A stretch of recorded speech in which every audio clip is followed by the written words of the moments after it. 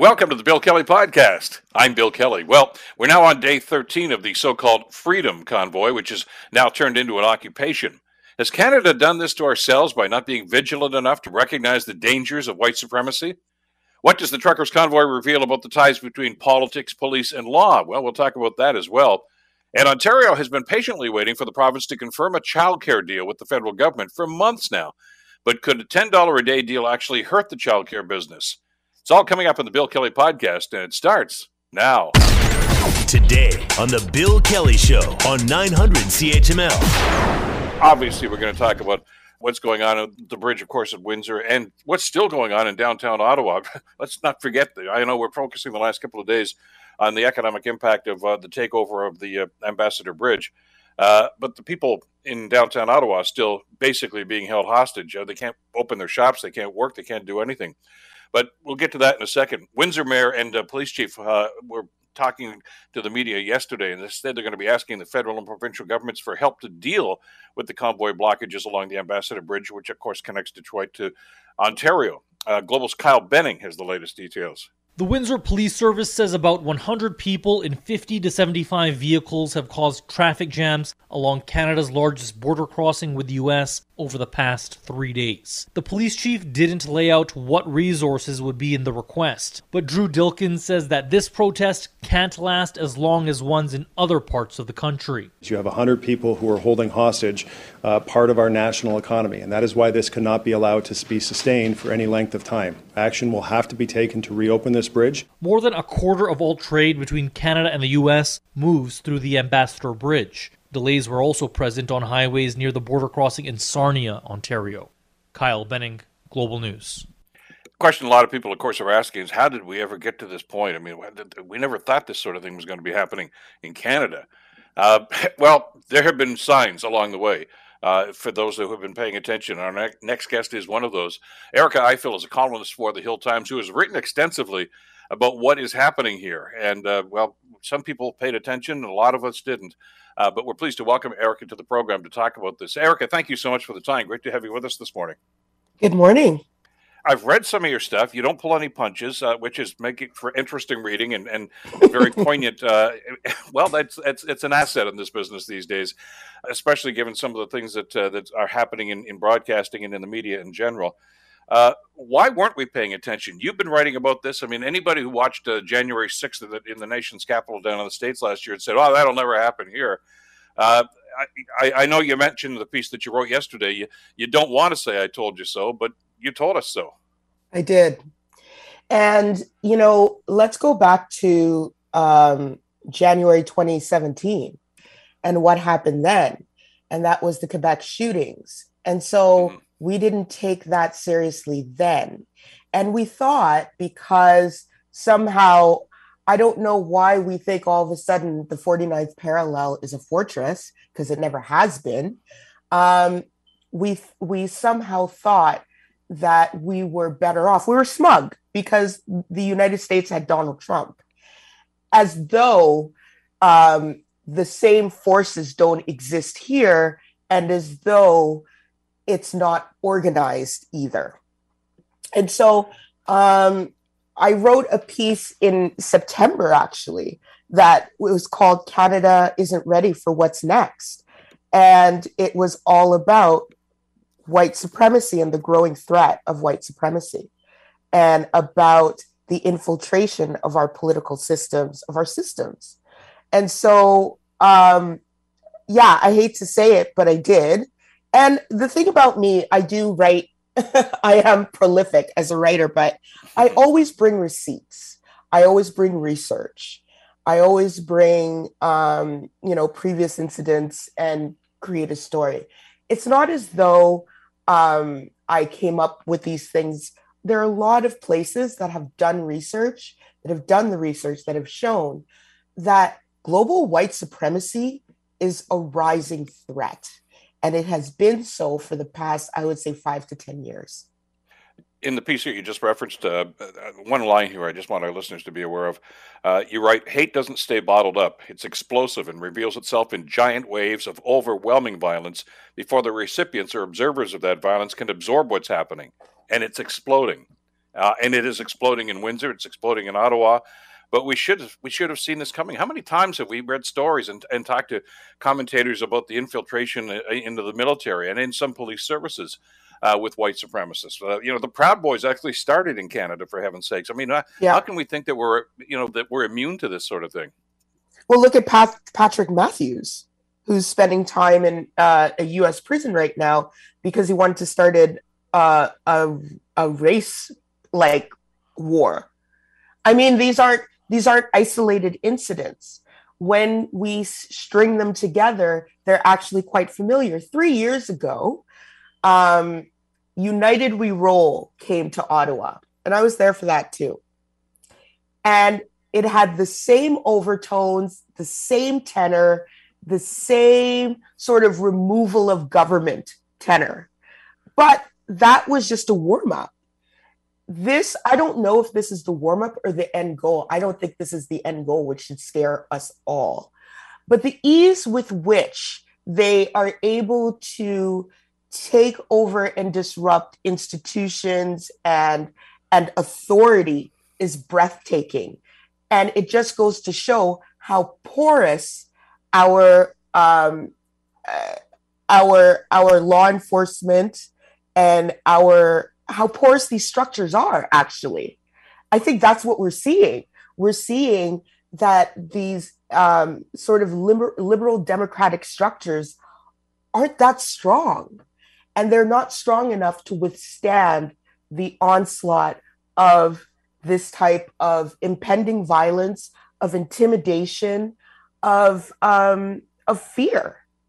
And I think that in downtown Ottawa, there's a lot of fear. There's a lot of intimidation. And that is how you get control of people and of areas. So there's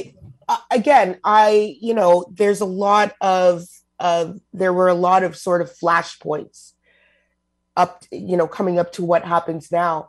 But my question is, where do we go from here? So now that we know this can happen, we can't unring this bell. So where do we go from here? Are we some observations here, and you see this firsthand, and you've been writing about this for quite some time. I think there's a strong argument to be made that we were naive about this, to think this will never happen here. Our institutions are stronger, but at the same time, we seem blinded by this, and we seem to be in a still. I think even after we've watched what happened in Ottawa and what's happening in Windsor, we're still in a sense of denial here. I mean, we still get reports. I look at every time I bring this up, I get dozens and dozens of emails saying, I was there, I was in Ottawa, or I've got a cousin. There's none of the swastikas going on. I said, I saw what I saw, but they're there. Denial. We all saw them. They're there. And you've seen the pictures they post on social media, Erica, of we're just nice, friendly people. We're just gathered here. We're playing street hockey. How Canadian is that? They don't want to talk about the intimidation and the yelling and screaming, and that people in the downtown core are afraid to go to the store right now because they might be approached and the by assaults, some of these people. And the fact that one of them's tried to start a building on fire. That's violence. And what's killing me is the hair splitting that's being done. Well, it's not really white supremacists. They're just a couple. It's not really it's the hair splitting that we're doing to uphold the toxic positivity of denial. And that's how we get here. I think at the top of the show, you were like, well, how did we get here? Well, we were in denial, and we continue to be in denial. I mean, I saw the Globe and Mail editorial board was wrote an op-ed and basically said, this is fine. There's no violence. There's violence. And so then we have to ask ourselves, whose violence are we willing to accept, and why are we willing to accept violence from them? Well, there's a lot of introspection that we have to do as a country. No kidding. And as to your point about what we do going forward, I mean, I don't mean to be trite by dragging out old cliches, but we can't solve a problem until we actually admit that there is a problem. And I don't know that a lot of us have done that yet. And I took some heat from some of my media colleagues yesterday when I called some of them out. I said, "You part of the media here is partially to blame." I said, "Because you enabled them." When this whole thing started, how many people and how many reports did you say this is the Freedom Caravan? It was not a Freedom Caravan. From the get-go, it wasn't a Freedom Caravan. Exactly. These groups that you've identified in your piece look for situations like that. We know there are people that are against vaccinations. We get that. And we know that there are people that just hate Justin Trudeau or hate any form of government. We know that too. So these people latch on to something like that. And like I say, before these guys crossed the BC border, they had co-opted this whole movement. Yeah. Yeah. And don't get me wrong. There is legitimate criticism of the pandemic response, vaccine mandates, Omicron. I've written them myself. Okay. However, this is not that. This is something else. And, if we continue to put our heads in the sand, then I don't know where democracy goes from here. Because these are people who literally want to overthrow the government and install themselves in charge. And I just want to put a little tidbit out there. Before the coup in Chile, there was a truckers' protest, and that was a catalyst for the overthrowing of that government. So this is not. I'm not saying that that's going to happen here. I'm just saying that there are elements and that are familiar. If you know a little bit of history, there are elements that are familiar that people can see, and it's not going to get better. And sorry to be the bearer of bad news, but it's true. We cannot unring this bell. So where do we go from here? When you call it, and not you specifically, but when people refer to this, for instance, as a truckers' protest, we already know that, for instance, the trucking industry is condemning this. 90% of the truckers are vaccinated and trying to work. As a matter of fact, the terrible situation in Windsor at the Ambassador Bridge right now is basically not allowing those people to do their job, and they're disrupting the supply chain. So who the hell are they representing? They're not representing the trucking industry. Are these just people that have extremist points of views that happen to be truck drivers? But the organizers are not truck drivers, from what I understand. Aren't. So if they're not truck drivers, they're dancing with the alt-right, or they are alt-right, because one of them was in that same United We Roll convoy that I was talking about. They're not truck drivers. They're not. They're people who are active in far-right organizations. Plus, there's been there's a whole bunch of foreign money that's poured into this. With all of that, if we continue to ignore this, I just wonder if we deserve what we get, because those 3 points makes this concerning. And I'm not even talking about the authoritarian nature of this. Those 3 points are enough. So what more do we have to say? What more do we have to do to be taken seriously? Here's the other thing. How is it that, where's the intelligence on these groups and on these people? Because as I wrote before, the RCMP poured a lot of resources into Project Sitka, which they used to surveil Indigenous protesters they determined were a threat. So why don't we have something analogous for far-right organizations? Where was that? The whole internet knew that they were coming for days before they came. Where was the planning? Where was Jim Watson? None that we know anyway. Why? We all knew this was, Twitter knew this was coming for, I kid you not, 4 days before they actually came, at least. If not a week. I know we're almost out of time, but you did touch on something in the piece that I just wanted to get a comment on you for the next 60 or 70 seconds. Political leadership, or lack of. There seem to be developing into 2 camps here right now. Some hand-wringing, and we're outraged by this, but not much in the way of action. And others who I think disgustingly are encouraging these people for their own political purposes, which is unbelievable that they would simply put the best interests of the country behind their own political interests and maybe their own ideological views. Well, we're not that much different from the States, are we? Because that's what's happened to the Republican Party. And the conservatives, I wrote about when January 6th happened, I wrote about this. I talked about it on my podcast, the Bad and Bitchy podcast. I did a whole thing about this, about how the Conservative Party has been co-opting sort of these tactics of the Republican Party, and the Republican Party has sold their soul to the far right. So we are not different. We're just slower. So what happens in America just happens in Canada 5 years later. Funny enough, these days, it doesn't even take that long. And what social media has done is it has provided the infrastructure for these people to organize and to spread disinformation. How much of disinformation comes from far right? How much disinformation from COVID comes from the far right? Because that's a tactic that they use, that I wrote about too in 2020.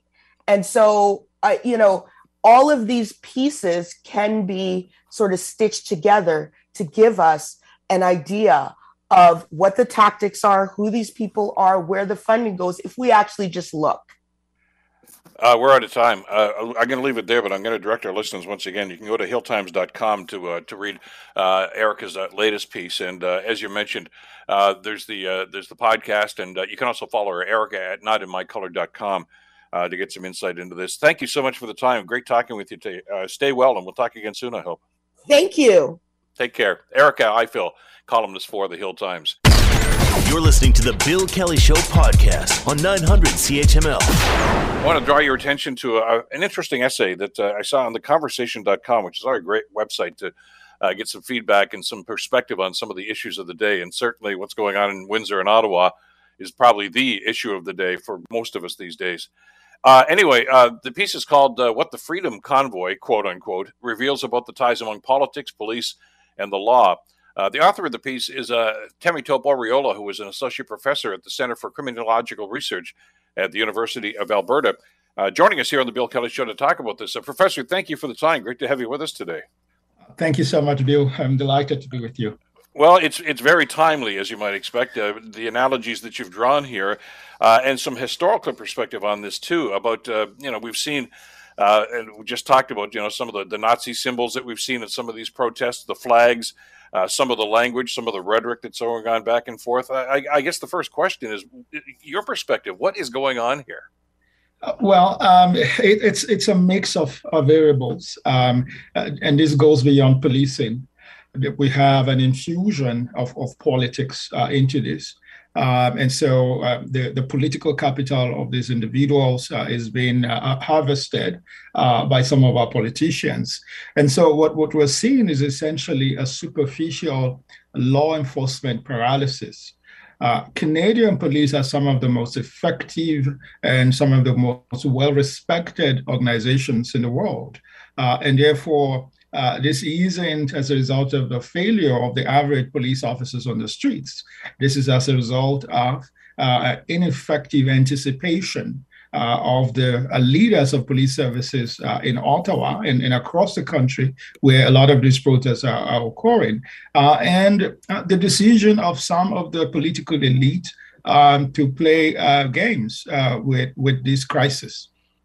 Well, yeah, you mentioned that in the piece in the conversation where you actually reference Candice Bergen, who's now the interim leader of the Federal Conservative Party, who we know from the reports that we've seen that before she actually took over the party, of course, she encouraged then leader Erin O'Toole to meet with some of the protesting truckers and actually has encouraged the truckers to keep this on. And I shout to truckers because they're not just truckers in this thing, to make this a political issue. And she used the now classic line, and I'm glad you quoted it here, Professor. There are good people on both sides, which, of course, digs up an awful lot of memories of Donald Trump after Charlottesville about what was going on there and the shock and horror that we had. I don't know. I'm not one to start suggesting she's channeling Donald Trump. But, boy, If it walks like a duck, it quacks like a duck. Right, and the rhetorical gymnastics is quite similar. There's no doubt in that, and it is troublesome on multiple levels because this was part of the kind of rhetoric that brought the January 6th invasion of the U.S. Capitol, and we don't want that kind of event in Canada. Now, but it also speaks to the fact that policing is both an art and a science. And therefore, there are aspects of incidents like the January 6th invasion of the U.S. Capitol and what we're witnessing in Ottawa that are, in fact, beyond the control of police services. So things like the leadership or lack thereof of such protest movements, their willingness to engage in negotiations, the internal dynamics of such movements, and the tactics they choose to adopt. The police cannot always gain full control of that. However, those are in contradistinction to the level of preparedness of police services, their assessment of the threat level, their crafting of effective response, and available human and material resources vis-a-vis dealing with the protest. So the Freedom Convoy was weeks in the making. And therefore, there was really no surprise element there. But it does seem that one side was prepared and the other was not. And so what we're witnessing is this toxic cocktail between political opportunism and law enforcement paralysis, a superficial law enforcement paralysis, because once again, I do believe that had this crisis been critically analyzed for what it was and anticipated, we would not have the situation we have now in Ottawa and across Canada. The other point I would like to mention, Bill, concerns the way that issues like this work their way through the criminal justice system. Yeah, I wanted to bring and that I'm reminded. up. Sorry? It's an essential piece of your essay. I'm glad you brought that up. Awesome. So now a U.S. judge was so upset by the tepid charges filed against those who invaded the U.S. Capitol that she asked the justice officials whether they thought these individuals were simply trespassers, because the charges suggested that's the way they were being treated. Again, what we're seeing is just a glimpse of the underbelly of the criminal justice system.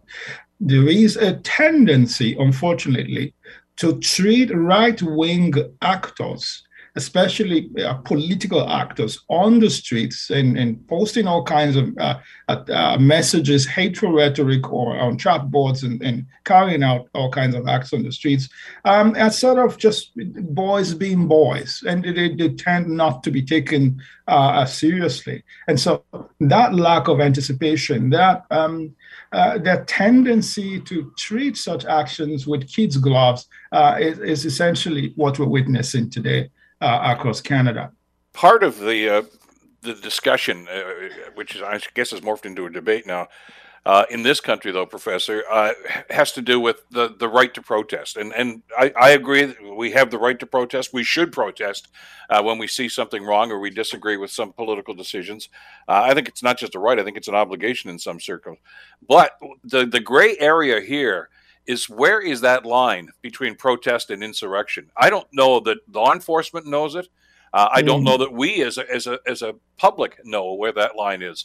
It seems to be, a very arbitrary line. We know there's a line there, but we don't seem to know where it is or where to apply it. Right, and this is part of the human condition, particularly in Western liberal democratic societies, where we pride ourselves in our openness, where we pride ourselves in this ethos of freedom and individual liberties. And therefore, it is always a becoming rather than a being. In other words, an art that is regularly being drawn and redrawn. On the one hand, we want to maintain individual liberties and freedoms, but on the other hand, we know that there are times when there could be real threat to law and order. It is surprising, and this is why this now ought to be treated as a matter of national security, that the Prime Minister and his family have since been moved from their official residence to an undisclosed location. I do not think that security agents and agencies take such action just for the sake of it. And we may never know the full details of the security reports around that decision, perhaps not until the Prime Minister writes his memoir a few years from now. So this has gone beyond policing. This now has to be treated as a potential national security threat. Now, it doesn't mean that we should prevent people from protesting a priori. However, security agents and agencies need to do a better job of anticipation and taking rhetoric by right-wing extremists and right-wing groups more seriously than we've ever done. And here I'm reminded of the incel rebellion in the likes of Alex Minassian in Toronto. For weeks and months on end, this individual had been posting all kinds of things online. And we know that law enforcement agents are regularly monitoring some of these chat forums, but there is a lapse between observed violent rhetoric and lawful action by policing organizations. And we need to bridge that gap and act swiftly and ensure that we are paying the same kind of attention that we pay to the traditional kinds of terrorist threats, traditional kinds of security threats, that it is about time we began to take right-wing extremism very seriously. But therein lies the problem. I just talking about that gray area and where that line is. It's in the eye of the beholder. I mean, if you don't like government, if you don't like the fact that governments have the ability to impose laws and regulations, which is really the basis of our democracy, you're going to think that these guys are just protesting. If you are what's that old cliche? You're right to throw a punch at me, stops at my nose. When you're causing damage like this, when you're causing people not to be able to go to work because of this protest that's going on in Windsor right now, where auto plants are laying people off, people in downtown Ottawa can't go to work because of the problems that are going on there. That is crossing that line, isn't it? It is crossing the line, and for me, the main surprise was that those trucks were allowed to move in, and we're talking hundreds of trucks here, Bill. They were allowed to move into downtown Ottawa, and just like that. Now, the number of roads leading to downtown Ottawa is not infinite. And so the convoy or convoys could have been anticipated and prevented from entering downtown. And now what we have is both a logistical and national security nightmare because of the proximity to the capital, to the extent where the sergeant at arms of Parliament had to inform parliamentarians to try to change residence, move away from their usual residence for their own safety. That is pretty serious. And my point is, it should not have come to this. Exactly. Professor, we're going to have to leave it right there. I've got to move on. I've got a couple of things that just come across my desk here. I'll direct people once again to theconversation.com/business to get a copy of your essay. Thank you so much, Professor. It was a pleasure having you on the program today. Thanks for having me, Bill. Appreciate it. You're listening to the Bill Kelly Show podcast on 900 CHML. Pivot for a couple of minutes here into daycare. This is a very important issue, and it's worth repeating once again that, of course, during the federal election last year, the federal government talked about a national daycare program. They had already started the ball rolling on that. Well, as we sit here this morning, Ontario is the only jurisdiction in the country that has not signed on to the deal now. Education Minister Stephen Lecce was asked why Ontario still doesn't have a deal. And he says, well, negotiations take time. I want families to know we are determined to get this deal. It must be a fair deal, a good deal for Ontario families, taxpayers, and for our children. And the Premier and I will continue to negotiate with one intention, which is delivering that deal as soon as possible so we can get these fees down and create certainty for all families that are longing to get their kids in a childcare system that's accessible and affordable. Well, and we heard the Premier mention that they're very, very, very close. I think that was the phrase that he used a couple of days ago. I don't hear Minister Lecce being quite as optimistic about that. But to suggest there's a need here is a massive understatement. There's an interesting piece, op-ed piece that we need to talk about. It's in the Toronto Star just a little while ago that talks about the daycare program and the impact it's going to have, because there's a lot of speculation about the impact this is going to have on the existing industry. And to talk to us about that, we're so pleased to welcome to the program Armin Yalnizson, who is an economist at Atkinson Fellow of the Future of Workers. Armin, first of all, thank you so much for the time. It's a pleasure to have you on the program today. It's a really big pleasure being with you, Bill. A great piece, by the way, in the Star. I think it touches on a lot of the very important points here. And maybe first and foremost, we'll cover some of these off, of course, is the impact this is going to have. Some are suggesting, and as a matter of fact, even some of the people in Mr. Lecce's department in the education ministry here in Ontario was suggesting that the deal that Ottawa is presenting right now would actually be harmful to the existing daycare session. Yeah, you addressed that. What are your thoughts on that? Well, first of all, I think we have this really remarkable situation where 2 weeks ago, I wrote an op-ed piece talking about what could be the reason for the delay in the last province or territory, the last jurisdiction in the country failing to sign on to a deal that would give Ontario's government over $10 billion to reduce fees in the jurisdiction where childcare fees are the highest. You know that people are just like eyeing what's happening in other jurisdictions and saying, what's wrong with us? Why can't we get cheaper childcare? What's the holdup? And so I did some math on what could be the reasons, but literally within 24 hours, the federal side of the bargaining table said, we're not close to a deal. They don't have a plan. And like, what else is new? There has been no plan, no articulated plan for many things, including the reopening of schools, including the handling of the pandemic, that we are being told now that Omicron wave is almost over, that there is a plan that takes us to mid-March. So I don't have a lot of faith that there is a plan or that the negotiations are within reach. But I think the point of the column that I just wrote in the Toronto Star is now people are saying it's going to hurt business, and that's the reason they're dragging their feet.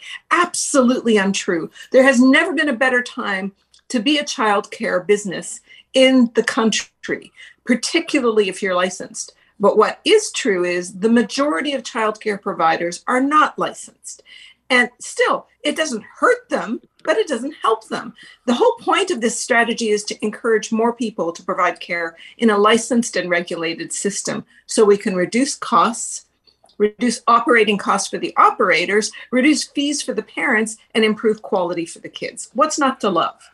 Well, and we've been talking about that too. And to your point, by the way, Minister Gould was on our program, I guess about a week or so ago, and reiterated that same point, that they want a game plan. You know, you're not going to get a blank check from the federal government. How are you going to spend it? She says every other province, every other territory has supplied that game plan. Here's where the money's going to go. Ontario hasn't done that yet, which begs the question: why not? What's going on here? Do you just want there's got to be some rationale here and some partnership here, and that seems to be on the short side. But you made there's a point here I wanted to jump on because I think it underscores what you were just saying here. For instance, for those who are contending that this is going to be bad for Ontario, you boil this right down to the simple supply and demand. We simply don't have enough daycare spaces now. And we're not going to be inundated with them next week. So in other words, people think this is going to blow some people out of the water where they can't compete anymore is really a fallacy. 100% it is. For example, province-wide, we've got about 35% of our infants to preschoolers, 5-year-olds, who have access to licensed care. A bunch more kids get care through these unlicensed facilities, by which I mean, the lady down the street, maybe a mom that has a preschooler as well and is willing to pick up one or two other kids to take care of while somebody else goes to work, or a retired lady. Those people are unincorporated. They should not be getting public funds because we don't know what they do with them. Like, they're in and out of business. Like, StatsCan tried to do an assessment of how many businesses like this are there. You can tell that it's going to be a vanishingly difficult task to do because some of them are totally off grid. They operate on a cash per child basis. They never file taxes based on that. So the numbers that we do have are based on people that are reporting income on their tax files. Some of them are incorporated businesses and some of them aren't. 91% of the people providing childcare in Ontario are unincorporated businesses, but they make really small amounts of money, like less than $10,000 a year, most of them.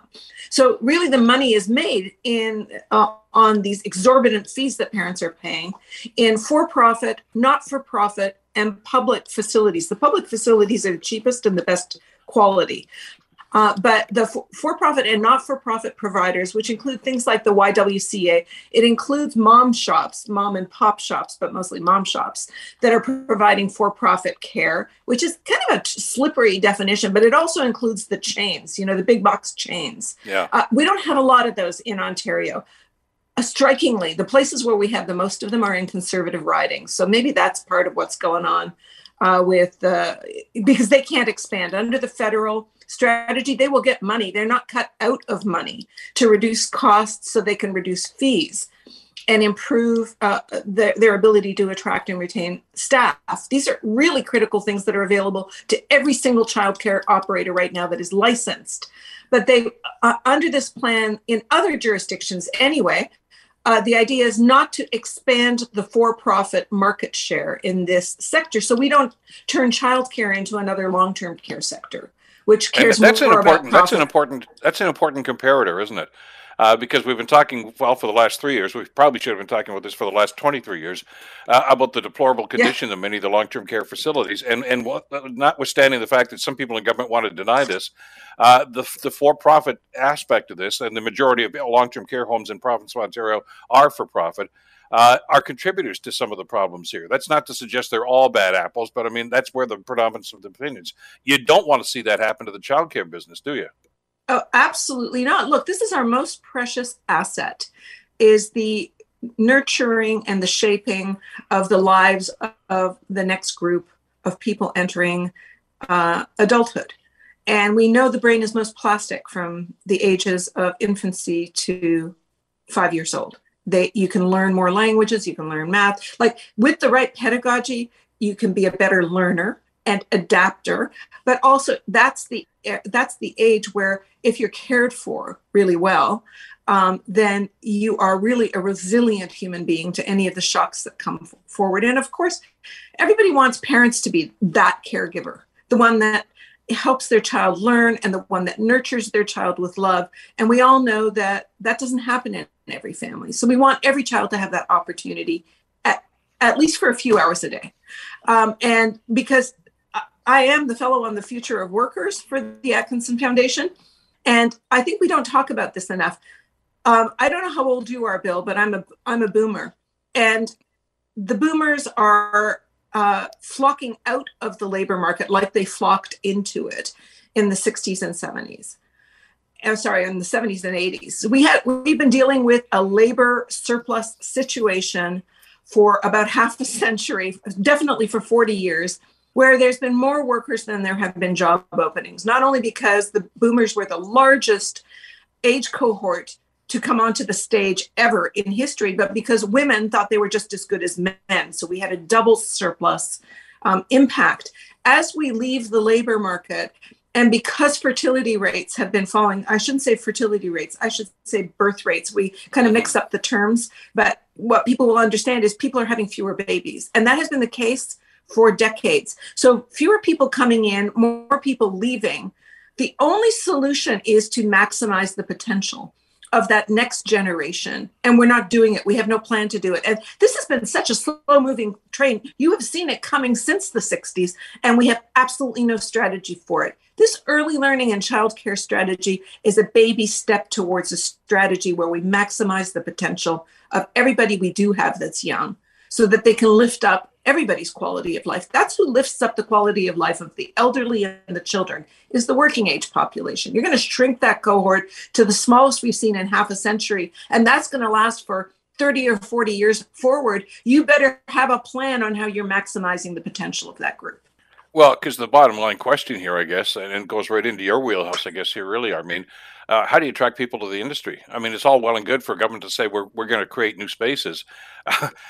You need staff too, and as you mentioned in the op-ed piece, I mean, we pay garbage collectors and pet groomers more than we paid childcare workers, and that's not a slam at garbage collectors or groomers. The fact is that we've got some catching up to do, and recognition, I guess, of the important role that the people in this industry play when it comes to our children, and we haven't done that yet.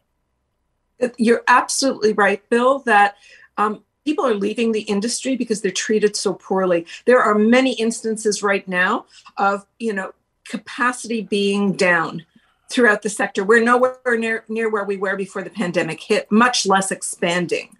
But in places where capacity is being maintained, it's often, just like in healthcare, childcare workers working 12-hour shifts and getting paid close to the minimum wage and not getting PPE, not getting access to rapid tests, the whole 9 yards. It's just like the work is totally devalued, which is odd because at the very beginning of the pandemic, the provincial government provided free round-the-clock care for emergency care workers. It was a testament to how essential this social infrastructure is to the essential economy. You can't get to work unless these people are working. We've seen that over and over again. In fact, when you look at the stats in Ontario, the group that has not recovered from the recession yet is women aged 55 and older. And we don't know exactly why they have dropped out, but they've completely dropped out of the labor market.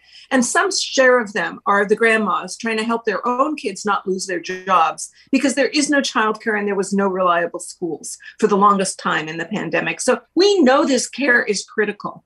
And we know that in this age group, before 6 years old, is the most vulnerable and most potentially rewarding period of developing a child's life, which stays with them their entire life.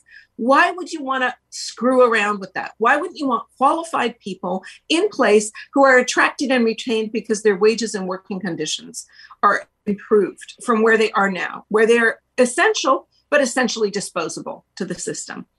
That's not a sustainable business model. Well, for those that have identified the problem, they've got to look, as you mentioned in the last paragraph of your piece here, this is a golden opportunity for them to address this. I mean, there's federal money available right now that they've been crying for years and years now. And I know there's some politics in this. There's politics in just about every decision. We get that. But, when people like Jason Kenney and Scott Moe, who are hardly friends of the Prime Minister, said, yeah, this is the best deal for our people, you got to put politics aside and simply look at it this way. And I'm hoping that the decision makers at Queen's Park are going to see it that way as well. I'm with you, though it is perplexing to me that this seems to have boiled down to a political decision, that they are not going to gain a base by doing this, and they won't lose their base by not doing it. I don't know what their calculus is. It is the most boneheaded logic I have ever heard of, because these people want us to be open for business too. You can't be open for business if you've got a bottleneck in the system. Prior to the pandemic, half of payroll was women. Half of payroll is no longer women. That's lost purchasing power for the other businesses that don't give a shit about kids, to be quite honest. They don't care whether you've got childcare or not, but they do care if they've got business. And they've got less business when fewer women are working. Well, it's got to happen, and hopefully somebody in Queen's Park is reading the piece that the Star published that you authored, and we'll continue the conversation in this program. You can count on that as well. Armeen, thank you so much for spending some time with us today. I really do appreciate it. Super appreciated that you invited me, Bill. Love your show. Take care. Thank you so much. Take care now. The Bill Kelly Show, weekdays from 9 to noon on 900 CHML. The Bill Kelly Podcast is available on Apple Podcast, Google Podcast, or wherever you get your podcasts from. You can also listen to The Bill Kelly Show weekdays from 9 till noon on 900 CHML. I'm Bill Kelly. Thanks again for listening. And don't forget to subscribe to the podcast. It's free, so you never miss an episode. And make sure that you rate and review.